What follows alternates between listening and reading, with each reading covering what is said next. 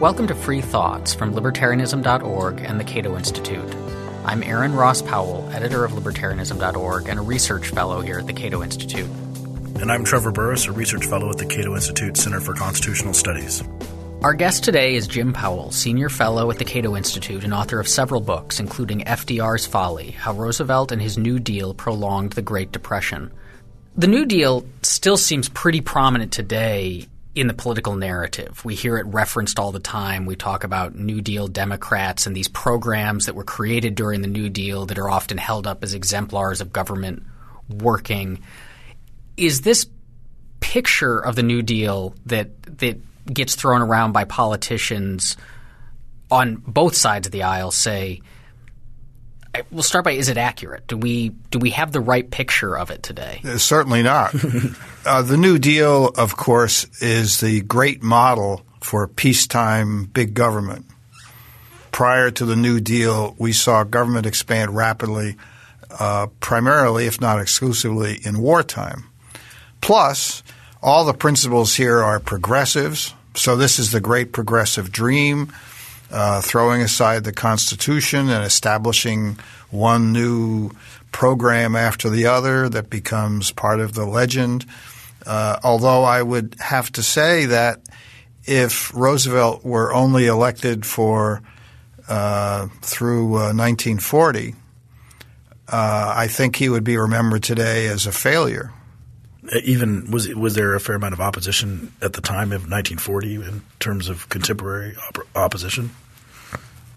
There was more opposition that particularly developed after his effort to pack the Supreme Court after the 1936 election, and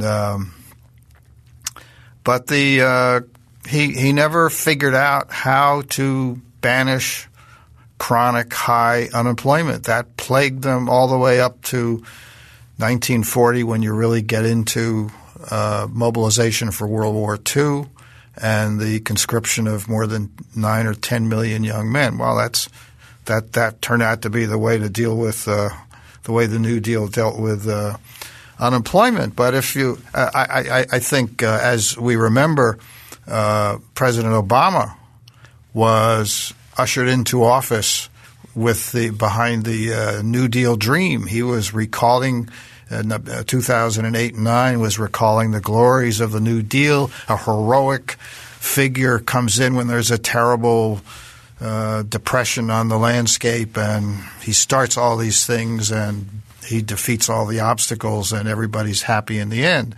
As we know, Obama has had a few problems just with the economy, and I don't think it's been a while since we've heard any references to that big success. It's really vanished. Before we get into the details of the actual New Deal so that we can see how the contemporary narrative might not be accurate, can you give us a picture of – so the New Deal was a reaction to things that were happening in the country. So what was the state of the country in the time leading up to the New Deal? Well, FDR is elected in 1932. He's sworn in on March 4th, 1933, which if you look at a chart of GNP back during that period, which the last time I looked at this was published in one of Paul Krugman's columns to prove another point. You can't generalize you can't be too specific of this because the figures were not that precise. But this chart of GDP shows that it reached the low point sometime not long before FDR is sworn in. That would be picking up the narrative here. A product of the free market policies of the Hoover administration, correct? Yes, but the point was that the bounce had already started when he came into power. But the question being the bounce coming back up, you're saying? Or going back up. The recovery, the upswing of the information on the direction of the economy had already started to go up. As I said, it's hard to be too precise about this, but if you look up GNP figures. Now we talk about GDP, but back then it was a gross national product. It started before. So that's very important timing, because if he had stepped aside and not done all these things that interfered with the functioning of the economy, made it harder for businesses to function, more expensive to create jobs, all those things, if he had avoided all of that, and we can talk about some of those bizarre experiences, I think in all likelihood the economy would have bounced back very powerfully without him. Is it accurate to say that Herbert Hoover had laissez-faire policies? That's always part of the narrative. The laissez-faire policies of Herbert Hoover then need to be rectified by FDR. We had the same narrative with Bush and Obama. Was Herbert Hoover just a radical libertarian, hands-off guy? Well, he signed a big, massive tax increases in 1932. That followed the Smoot-Hawley Tariff, 1930, which increased average tariffs 59% on thousands of items, and it triggered retaliation against the United States, which made everybody worse off. Hoover also signed the Norris-LaGuardia Act that made it illegal for businesses to insist on hiring people only if they agreed not to join a union. In other words, freedom of association. And he was basically a big spender in the Reconstruction Finance Corporation. It was doling out money left and right. He was trying to prop up the economy, basically a Keynesian idea. If he could prop up the economy and have people paying above market wages, they're going to spend the money, and that's somehow going to help turn things around. And so that was exactly what FDR thought too, correct? About propping up the economy via wages. FDR did a number of major policies that were actually started by Hoover. Yeah, so they were both big government guys. Don't forget that Hoover was in the Wilson administration. So if things were getting better, why did we get a New Deal to begin with? Why rush into all of these very large programs?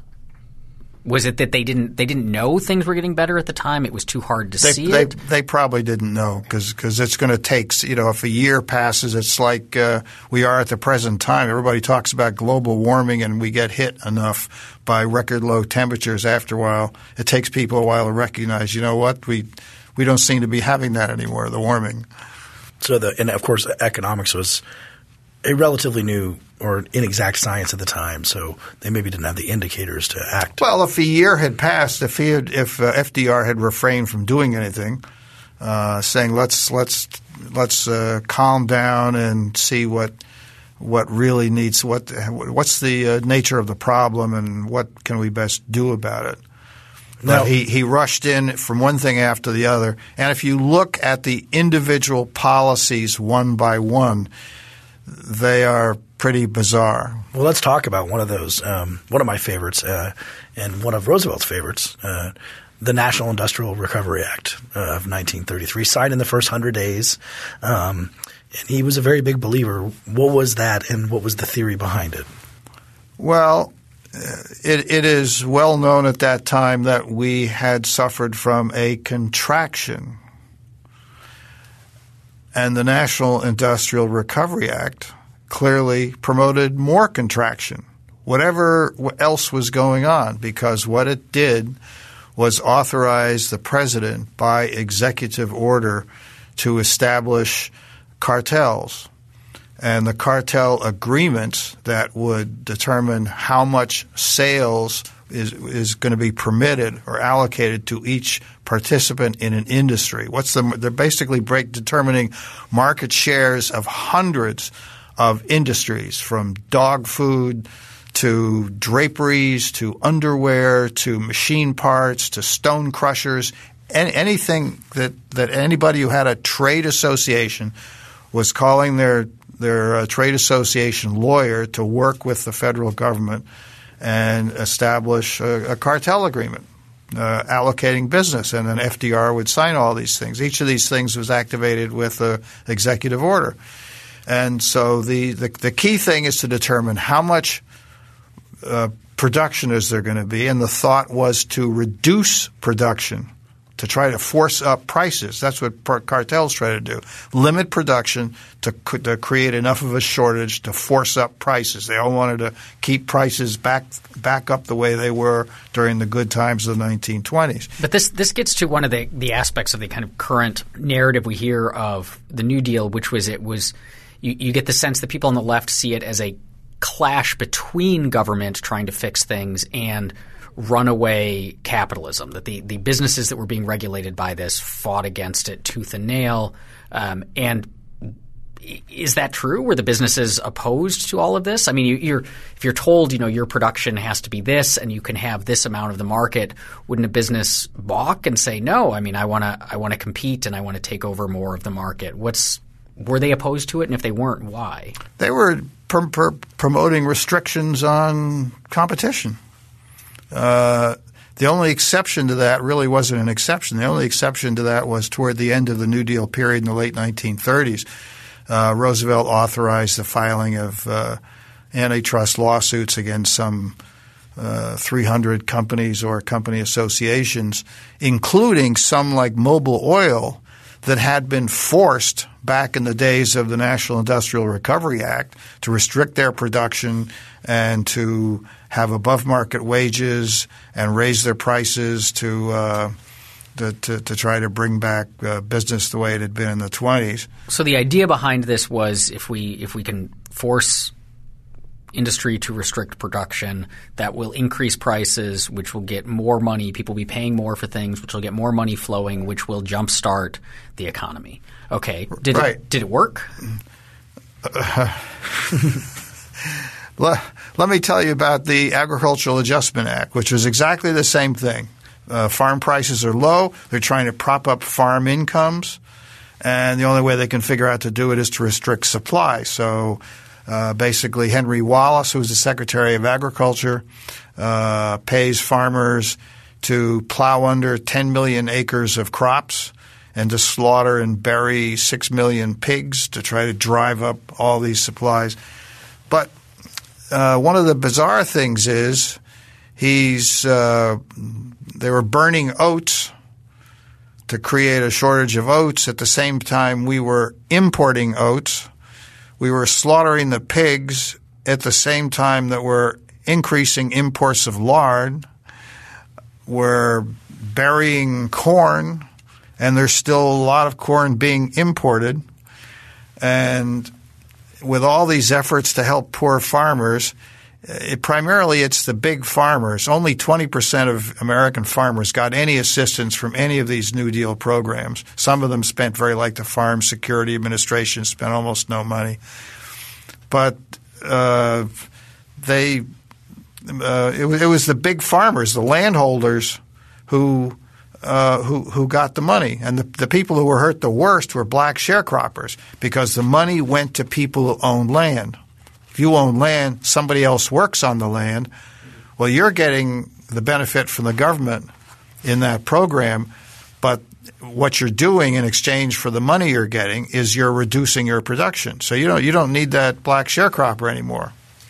I'm trying to wrap my head around the economic theory driving this. Whether, ultimately if it doesn't work, but there's still people thought it would, and they had a theory for why, and I'm trying to figure out what this was, because when we talk about progress today, one of the things that you talk about, like at a certain time only so many homes could afford a television, and then now every home has multiple televisions, or similar things like with refrigerators. Refrigerators were these massively expensive things, and now everyone can have one. And we look at Sears catalogs from the 1970s. Every now and then someone will pass one of these around to the internet, and you'll laugh at like how expensive these things that these electronics used to be, and how much cheaper they are, and how much wildly better they are today. And so that's that kind of like things becoming more abundant and cheaper we hold up as a sign of progress for a civilization. But it sounds like these policies in the New Deal were saying the reason that the economy is in trouble is because certain things, food, is too abundant and too cheap. And so the way to spark forward progress is to make food scarcer and more expensive. Well, or am I being unfair? Well, the New Deal consisted of a lot of things where people were desperately trying to do something, and basically what they always did was grab the cliche. Rich people have money, let's tax rich people, and so on. Back in the 30s, only about 25% of the population were farmers. And the New Deal was focusing on trying to raise farm incomes. So to the degree it was successful, it's increasing the cost of living for the 3/4 of Americans who were not farmers. So they create a problem there. Also, the National Industrial Recovery Act, while the farmers were trying to figure out what to do about the farmers, the National Industrial Recovery Act was busy making manufactured goods more expensive. And farmers needed farm equipment and various farm tools, all of which they had to pay more for than they did before, thanks to the cartels. But it's okay because they're earning more from their food, so everything works out. Yeah, well, you're trying to keep, how do they ever keep straight with all these transfers? Everything's a transfer. It's always a question of, well, we'll help them, we'll focus on this one problem, we'll give money over there, and then later somebody's complaining on the other side, so they have to address that, and they're going to create more problems. I'm trying to figure out how these prices were decided, these codes of fair competition, these NIRA codes, which were called Codes of Fair Competition. Who decided them? Who wrote them? Well, and weren't we all about antitrust in the trust busting days of the first President Roosevelt, and that antitrust is bad, trusts are bad and cartels are bad, and then all of a sudden we're making cartels out of huge areas of the American economy? That's what FDR did most of the time. He created cartels. If you take some of the smaller agencies like the Federal Communications Commission, that was giving away licenses and franchises to relatively small number of larger broadcasters and retaining the right to interfere with speech. You have the Civil Aeronautics Board that provided licenses for interstate airlines. And between the time the Civil Aeronautics Board was established in 1938, I think, for 40 years until it was abolished in 1978, it did not issue a single new license for an interstate air carrier. In 40 years, not one license. And they said, well, unless there's some compelling reason to license another airline, we don't think we need any more. That was their practice there. At the same period, this is late 1930s, FDR signed into law the Anti-Chain Store Act that was doing illegal discounts, and you had the Retail Price Maintenance Act. That was another. That's all against price cutting. No price cutting, no discounts. This sounds really bizarre. It sounds like an invitation for businesses to get involved with government. I mean, to try to control the laws and become the business that writes the code and participates in the lawmaking and starts to create the kind of crony capitalism situation we have now. Yeah, there's so much of that. There's so much of that going back and forth with it. Everybody is picking everybody else's pocket. It's very hard to determine how particular individuals or groups fare because they're gaining a thing over here and they're losing it over here. Everybody's in everybody else's pocket. Well, it's interesting too because Aaron asked about the justifications. They did have this idea of destructive competition, and it was some sort of competition that was too much. And I don't know, they could never really define it. Because they were all anti-competition. Yeah, to some extent, but they wanted some sort of managed competition between, let's say, tire producers in Ohio, and so the groups would get together, the businesses would get together to write the tire code. Right. And, of course, it was written by Firestone and Goodyear and Goodrich, and the little guy was completely harmed by the tire code. And that was part of the idea, I think. I was never able to figure out whether they were just in the pockets of these corporations or just did not understand markets or hated them. I have no idea which one. But the Agricultural Act you mentioned, which was setting prices on what theory? Well, how do you decide what the price of an agricultural good should be? Well, they didn't have any theory. It was all see the way somebody else does it. As I said, they're looking at one issue at a time. If the farmers are hungry, let's get the farmers some money. And then they find out later it's more complicated than that. Let me tell you about gold, which involves that'll get back to how do you set the price. If you look at one of the things that FDR was doing in the early days of his administration, what had to do with gold. Well, you start with the Trading with the Enemy Act that was passed under Wilson in 1917. The Trading with the Enemy Act empowered the president to prohibit any transaction involving gold, silver, or foreign exchange. And that was the supposed legal basis for what FDR did to restrict gold. After the what did he do? Well, after you had the presidential proclamation of, I think it was March 6, 1933. So it was 2 days after he was sworn in. That extended the bank holiday, but it also prohibited banks from paying out any gold, because at that time, if you had any gold double eagles or any gold coins, you would go into a Federal Reserve bank and they were obligated to give you $20.67 per ounce. Okay. And he wanted to stop that. So the first thing he does, again supposedly based on Wilson's Trading with the Enemy Act, in the the presidential proclamation of March 1933, prohibiting banks from paying out anything. The next thing that happens in April of 1933, he issues his Executive Order 6012, which orders Americans to hand in all of their gold to the banks and the Treasury by May 1st, 1933. So that's where he expropriates gold, and there's $10,000 of fines if you're caught with gold after that. This sounds like something that a villain in a Bond movie would do. And then there is FDR signs an amendment to the Agricultural Adjustment Act, and the amendment to the Agricultural Adjustment Act empowers the president to set the price of gold. So did he do which that? He famously does sometimes in his bedroom. With what, dice? An advisor would come in and they would talk, what should the price of gold be today? I'm trying to wrap my brain of why. I mean, what was his theory? What would FDR – Why do we end up with a series of moves that are supposed to have to do with the recovery? But what does he think? Prohibiting Americans from holding gold, and then he gets to set the prices? But what does he think this will do to the economy? He doesn't know, but he's desperate. And what he's basically doing throughout the 1930s is throwing different policies against the wall. They contradict each other, as you pointed out. Sometimes he's bashing big business and he wants more competition. Most of the time he wants to suppress competition because it's kind of unruly.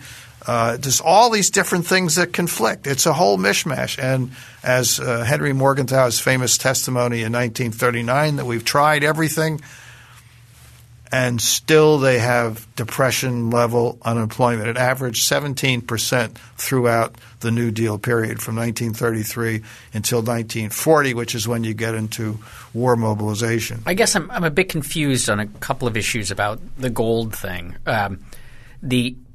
The first is, if Americans are prohibited from owning gold, then what's the point of setting the prices of gold? Because if you can't own it, then you can't buy and sell it, right? Well, so in terms of central banks. Okay. And then the second is, okay, so he was restricting gold, but for what purpose? Like, what was the theory behind how Americans owning gold and then being able to get $20 or whatever it was per ounce for it? What was the theory of how that was contributing to the economic depression? I think what he was trying to do is inflate the currency as one way of reducing the impact of the depression. Well, that would do it. I mean, if you couldn't go get money for gold, yes. Right. He's trying to prevent private individuals from protecting their purchasing power by increasing their holdings of gold. I mean, and that, in fact, is what Roosevelt ended up doing. But you end up there in a number of memoirs by brain trusters from the first term of the Roosevelt administration. They're talking about these insane sessions in his bedroom where he talks about what should the price be today, and he says $7. Make it $7 or whatever it is. And I said, I think it was Henry Morgenthaler said, why 7? It's lucky. It's a lucky number.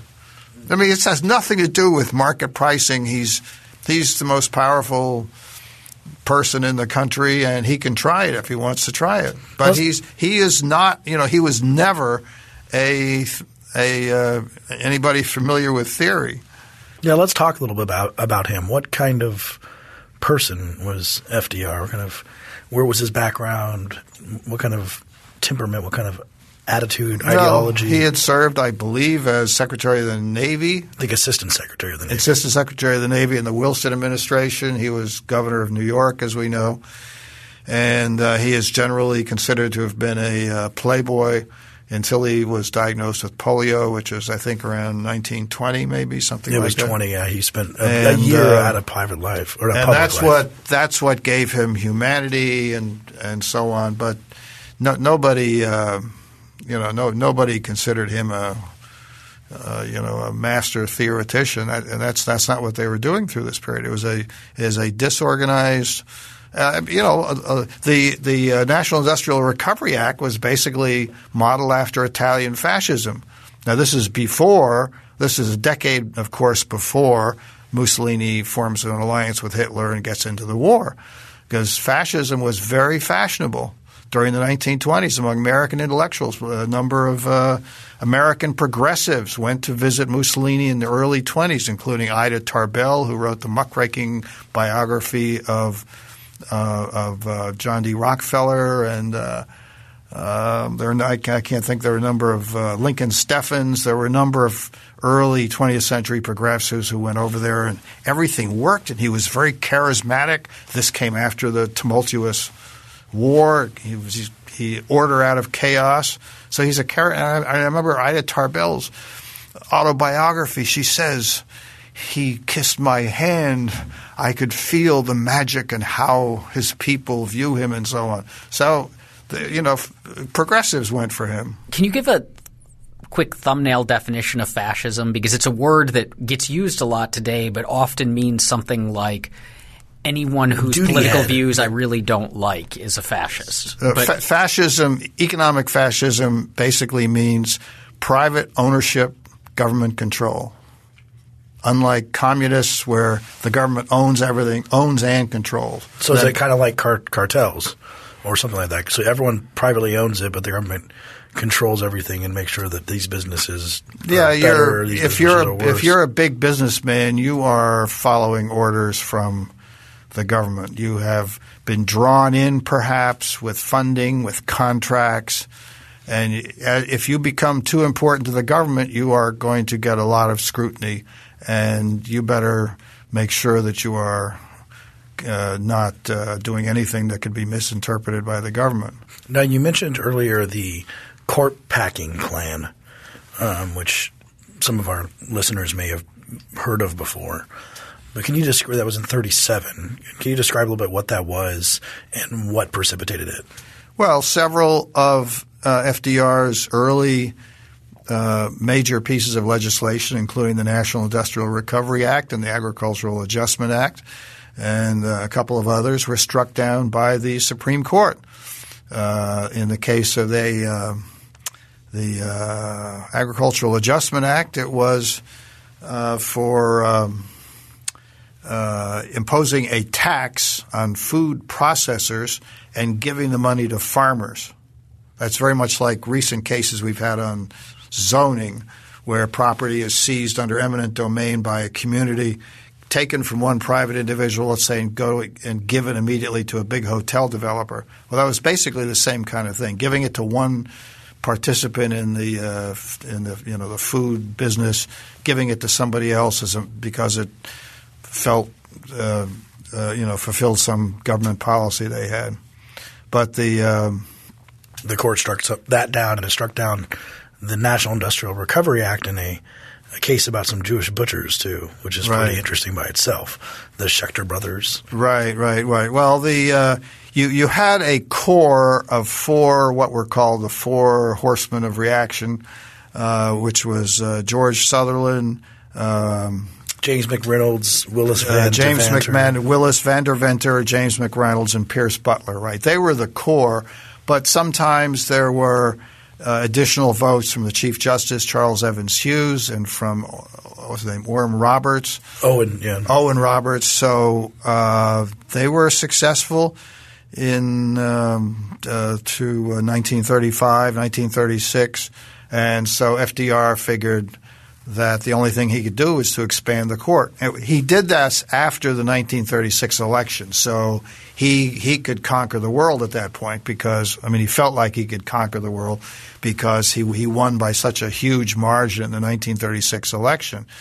And so he started to address his frustration with his major pieces of legislation getting struck down. He said the Supreme Court, they're old men. They're so right away he starts to antagonize the court. But he said, after 70, I think, after 70 you need somebody else on the court. So he couldn't take him off the court because they already had life tenure, but he could increase the number of people on the court until he had a majority. Wasn't this a naked power grab? I mean, that sounds absolutely well. appalling. That was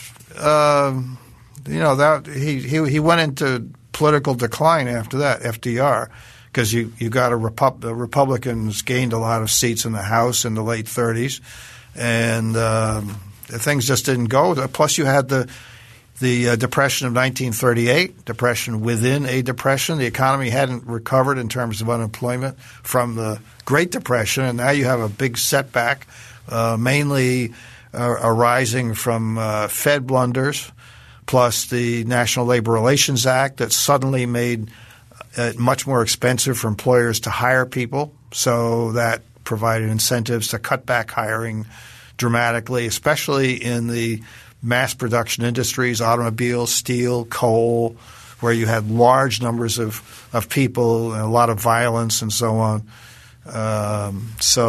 Weren't there things like the Works Progress Administration that put people to work building highways and amphitheaters, and wasn't that a good thing?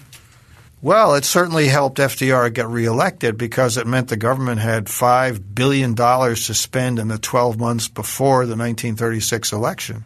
That was a lot of money.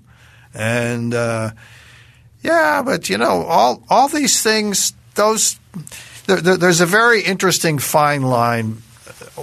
How can you help people without screwing up the economy? Because there's a humanitarian desire and a political necessity. You have a lot of unemployment. How can you help people? Can the government provide? Is it possible to provide any assistance without screwing things up? Because of all of those work relief programs, and there must have been a half dozen or a dozen. This is during peacetime. There were no war, hardly any army. There's no war. Usually military is the biggest expense. So all these relief efforts with millions of people in them, raking leaves, building dams, all this public works, all this stuff, that's what led to the tripling of taxes during the Great Depression. And ironically, one of the most ironic things I didn't realize till after I'd written FDR's Folly, you may know the biggest tax. What was the biggest source of federal revenue during the New Deal period? Do you have any idea? Tariffs on alcohol, maybe? I don't know. Well, tariffs are one source. There are corporate income taxes. There are personal income taxes. But those weren't that high at that point, were they?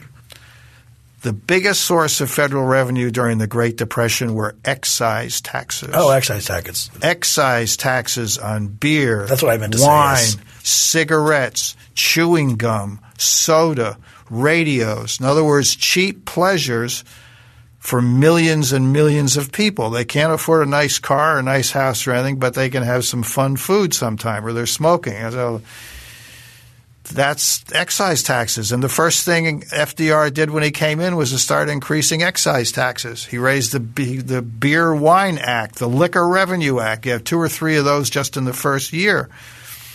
But until 1936, there was more federal revenue generated by federal excise taxes. There wasn't just one tax.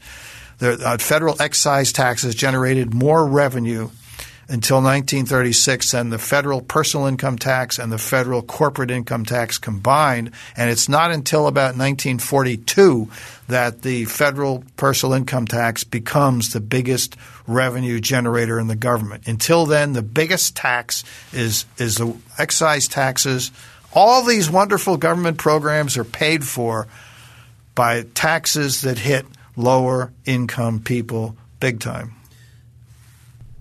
You said that the best thing for FDR to have done would have been nothing because a recovery had already begun by the time he took office. I think that's probably true, but he didn't know that, and people didn't know that. And so given that lack of knowledge, what would have been the right thing for him and his brain trust and the people of the federal government to do to turn the country around, to help those people who are out of work? Based on, other situations where the country's had a depression and we've gotten out of it in a different way, like what would have been better policies than what they tried? Well, I think first of all, that probably in that situation, I think the most important thing is what he did very well. He gave these fireside chats and these speeches, and he was able to establish a personal bond and the confidence in the people. So that's important. That's about the only thing you can do because you don't want to get mixed up in humanitarian policy that ends up forcing you to do things that are going to make the recovery more difficult.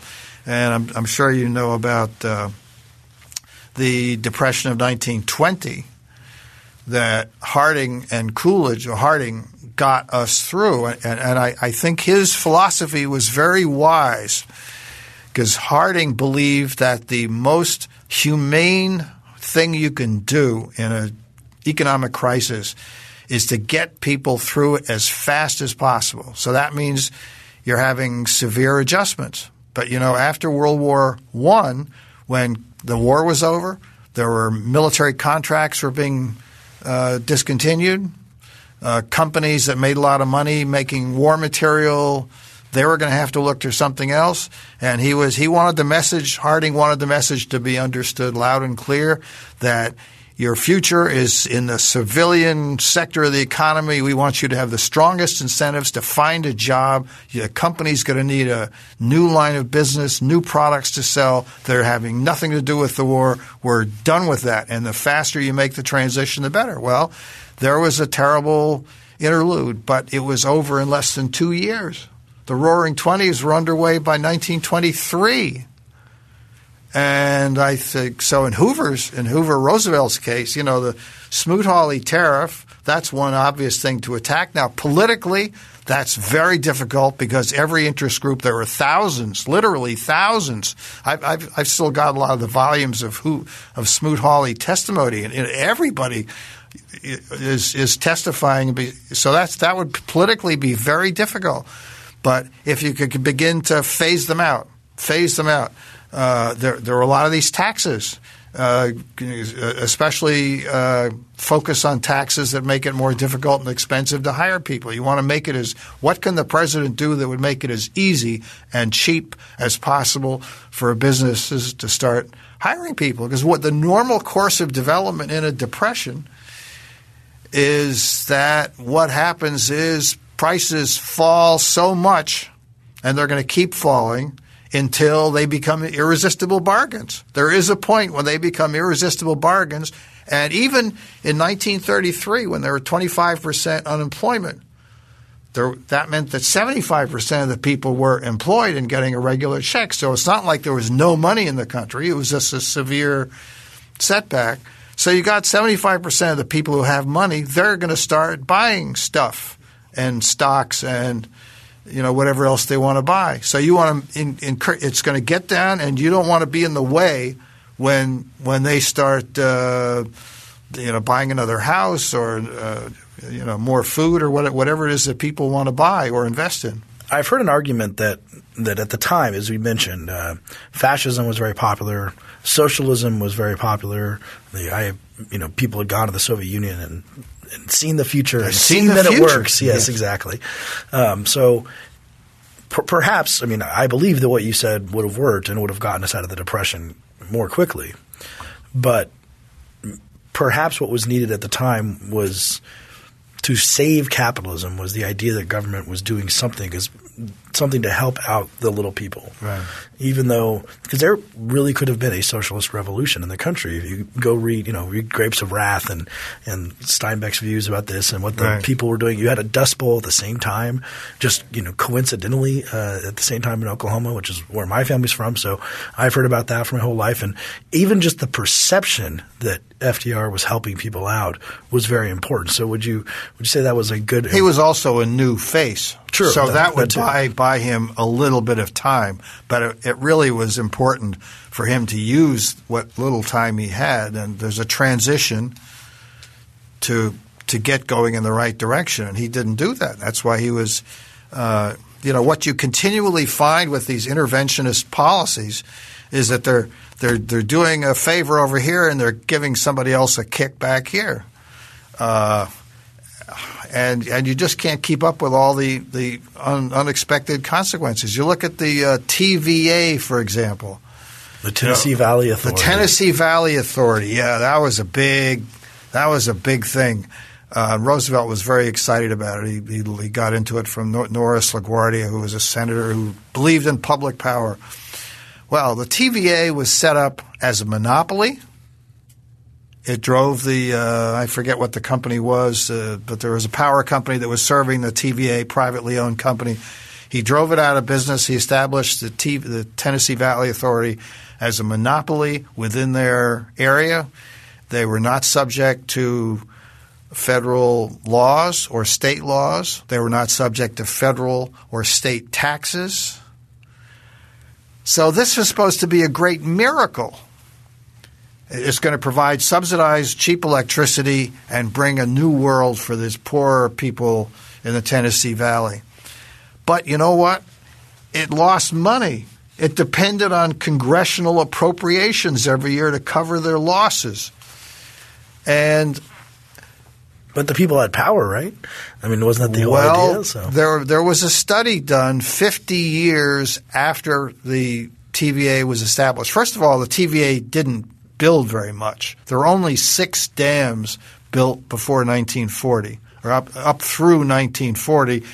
Then you get into war mobilization, and 80% of TVA power went for war-related stuff, including enriching uranium for the Manhattan Project. So that in World War II, you're not talking about the TVA helping poor people because it's not supplying energy to poor people.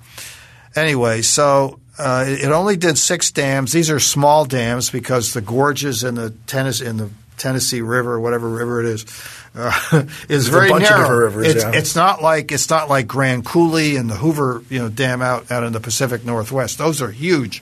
These are small, and to build a dam you need skilled labor. So these are people making above average wages. This is not for people. This is not doing anything for people who are unskilled. And they didn't do much of it because the more ambitious a public works project is, the longer it takes to get going. So most of what the TVA built by far was finished after the Great Depression is over. But the greatest irony comes – there's a study done 50 years after the TVA got started, and it found that in the southern states that did not get any of their energy from the TVA, the southern states, the southeastern states like Virginia, North Carolina, Georgia, that didn't get any power from the TVA, that they grew a lot faster. They had a much greater growth in incomes and growth. And curiously, they had a much more rapid growth in the use of in electricity consumption and growth in the percentage of farmhouses that had running water. This is in the non-TVA. If you did not have cheap subsidized TVA electricity, you were growing faster, you were making more money. Interesting. Now, how does that happen? Well, the interpretation was that the TVA – well, first of all, the farmers needed a lot of things to make more money that did not use electricity, like tractors. They use a diesel fuel. They needed more seeds. They needed a lot of things to raise their level of farming that did not have to do with plugging something in. And they didn't have as much electrical usage. They didn't have as many appliances because that's more directly – all the electricity usage is more directly related to incomes, not to the cost of electricity. So if you have higher incomes, you're probably going to buy a few more appliances, regardless of whether your electricity is subsidized or not. So they needed all these other things. And the same thing went with you're going to have running water in the house if you have the money to invest in the system. And it has nothing to do with whether if you just run an electrical cord out to a farmhouse, well, you can plug in a few light bulbs. There's probably not a great deal else that would be done in there. Maybe a heater, but that's about it. So what are the lessons? Well, I mean, overall, from TVA, from NIRA, from AAA, what are the lessons we get from the New Deal? There's no such thing as a free lunch. I think what they're doing in the Great Depression is and right through everything that Obama's doing now, they're looking for they can force somebody else to pay for it. We'll fix somebody's problem by forcing somebody else to do it. And then we find out, as they did during the 1930s, that you're causing another problem over here. The TVA, as I said, the most incredible thing when I was writing this chapter on this was to realize that they're subsidized. It's not making money. If they don't pay any taxes, federal or state, they're not subject to any of these inconvenient regulations and so on, and they're losing money. And only 2% of the American population was living in the Tennessee Valley. So 98% of the people were being taxed. 98% of the people, poor and wealthy, are being taxed to subsidize the 2%. And it's not even doing them as much. It's basically one of the things that happened with the TVA was apparently it gave people enough, these poor subsistence farmers, enough of an incentive to stay put. In the other states, they didn't have any incentives to stay put, so they migrated out of subsistence farming. They said, you know what, the problem is there are too many farmers, more farmers and more cultivated acreage than the market can be supported on it with a good income. And so you had a more rapid migration in these non-TVA states out of subsistence farming and into services and manufacturing and other things. And that's why they got higher incomes. And that's just another example of the unintended consequences of this kind of government intervention too, which is maybe kind of the lesson we can get from the Great Depression and the New Deal in general. Yeah, as I said, I think you're trying to figure out how can you get out of a crisis. You have to be a political genius in order to pull this off. But you basically have to look for positive steps that don't create problems in your wake, and that's what all these people have done. Obama and so on. He's trying to do a favor over here, and he's making it more difficult over here. And you leave such a trail of people who are paying somebody else's subsidies, whether it's entitlements or special deals, whatever it is, and you're just going round and round on the same old problems. But you do have great political difficulty. These days we know nobody can figure out what to do about the entitlements because you got 50, 60 million people who are on them and are not going to want you to touch them. So that's one reason why, whatever you do, don't start a new government program, because if you start it, especially if it's an entitlement, you will never get rid of it. Well, that gets to something I was actually curious about. So the New Deal was this massive cluster of all sorts of programs doing all sorts of things. Which ones of those are still around today? What's still plaguing us from this series of policies that was called the New Deal? Well, the biggest one, of course, would be Social Security, because we had not Social Security, but not just Social Security, but you had Medicare added to it. Medicare is an amendment of the Social Security Act. Medicaid is an amendment to the Medicare, which is an amendment to the Social Security Act. Then Bush's drug program. D. That's an amendment to that. It's like all the trade legislation today. I think this is still true. All the trade legislation is still an amendment of the Tariff Act of 1930. They, as Reagan said, it's nothing has a government, eternal life like a government program. But when you're talking about huge amounts of money being spent, now a lot of the anti-competitive laws that FDR did have gone by the boards. In the 1970s, a number like the Retail Price Maintenance Act, the Anti-Chain Store Act, most of your discounting laws were before 1980. They were gone. I remember E.J. Corvette which was an appliance retailer, and Walmart. They were back in the 1950s. They started to do discounting, and discounting was tricky because it was illegal. And I remember I was in the 1970s, I was writing advertisements for several companies, direct mail advertisements for several companies that sold gold and silver to investors. And we discovered in the laws that survived from the New Deal, the anti-gold laws, that there was an exception if with coins that have numismatic value. If you had bullion, the only reason anybody has bullion is as a hedge against inflation or where you expect to make money from it. But that's not a collecting thing. There's a numismatic – we had to use these are collectors will buy these. These are all bullion coins or 1 ounce coins, but we had to use that language. You had to stamp something on them and have it say some mono collectors and stuff like that. Yeah. So but most of those competitive restrictions of one sort or another. The Civil Aeronautics Board, as I already mentioned, that was gone in 1978. So it was after then that you had Freddie Laker, and you had this 3 or 4 or 5 other major airlines from the late 70s that were starting all of a sudden. And you had financial deregulation. You had Big Bang, which was about 1975, I think. Then during the 1990s, Glass-Steagall was repealed. Now some people have blamed the absence of those regulations. The irony is nobody really understood Glass-Steagall. The most familiar thing about Glass-Steagall was the prohibition on having a single firm engage in both commercial banking and investment banking. And that was a New Deal law originally. And 1933 Glass-Steagall Act, and so it was because of that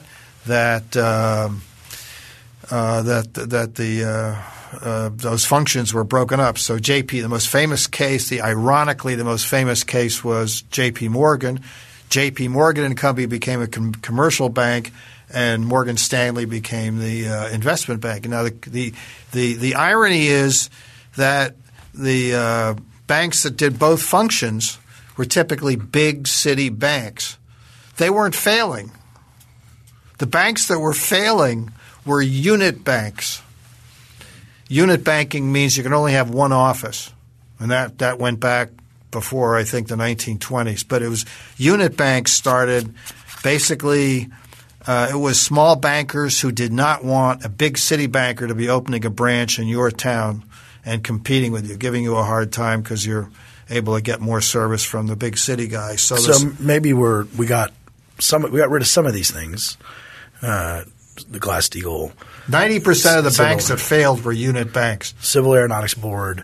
We still got agricultural problems. Oh, yeah, we still got Social Security. Roosevelt repeatedly stressed that those farm subsidies, because the Agricultural Adjustment Act got struck down, and then he signed 2 or 3 more bills just like it, but they didn't have the tax in there, taxing the miller to subsidize the farmer.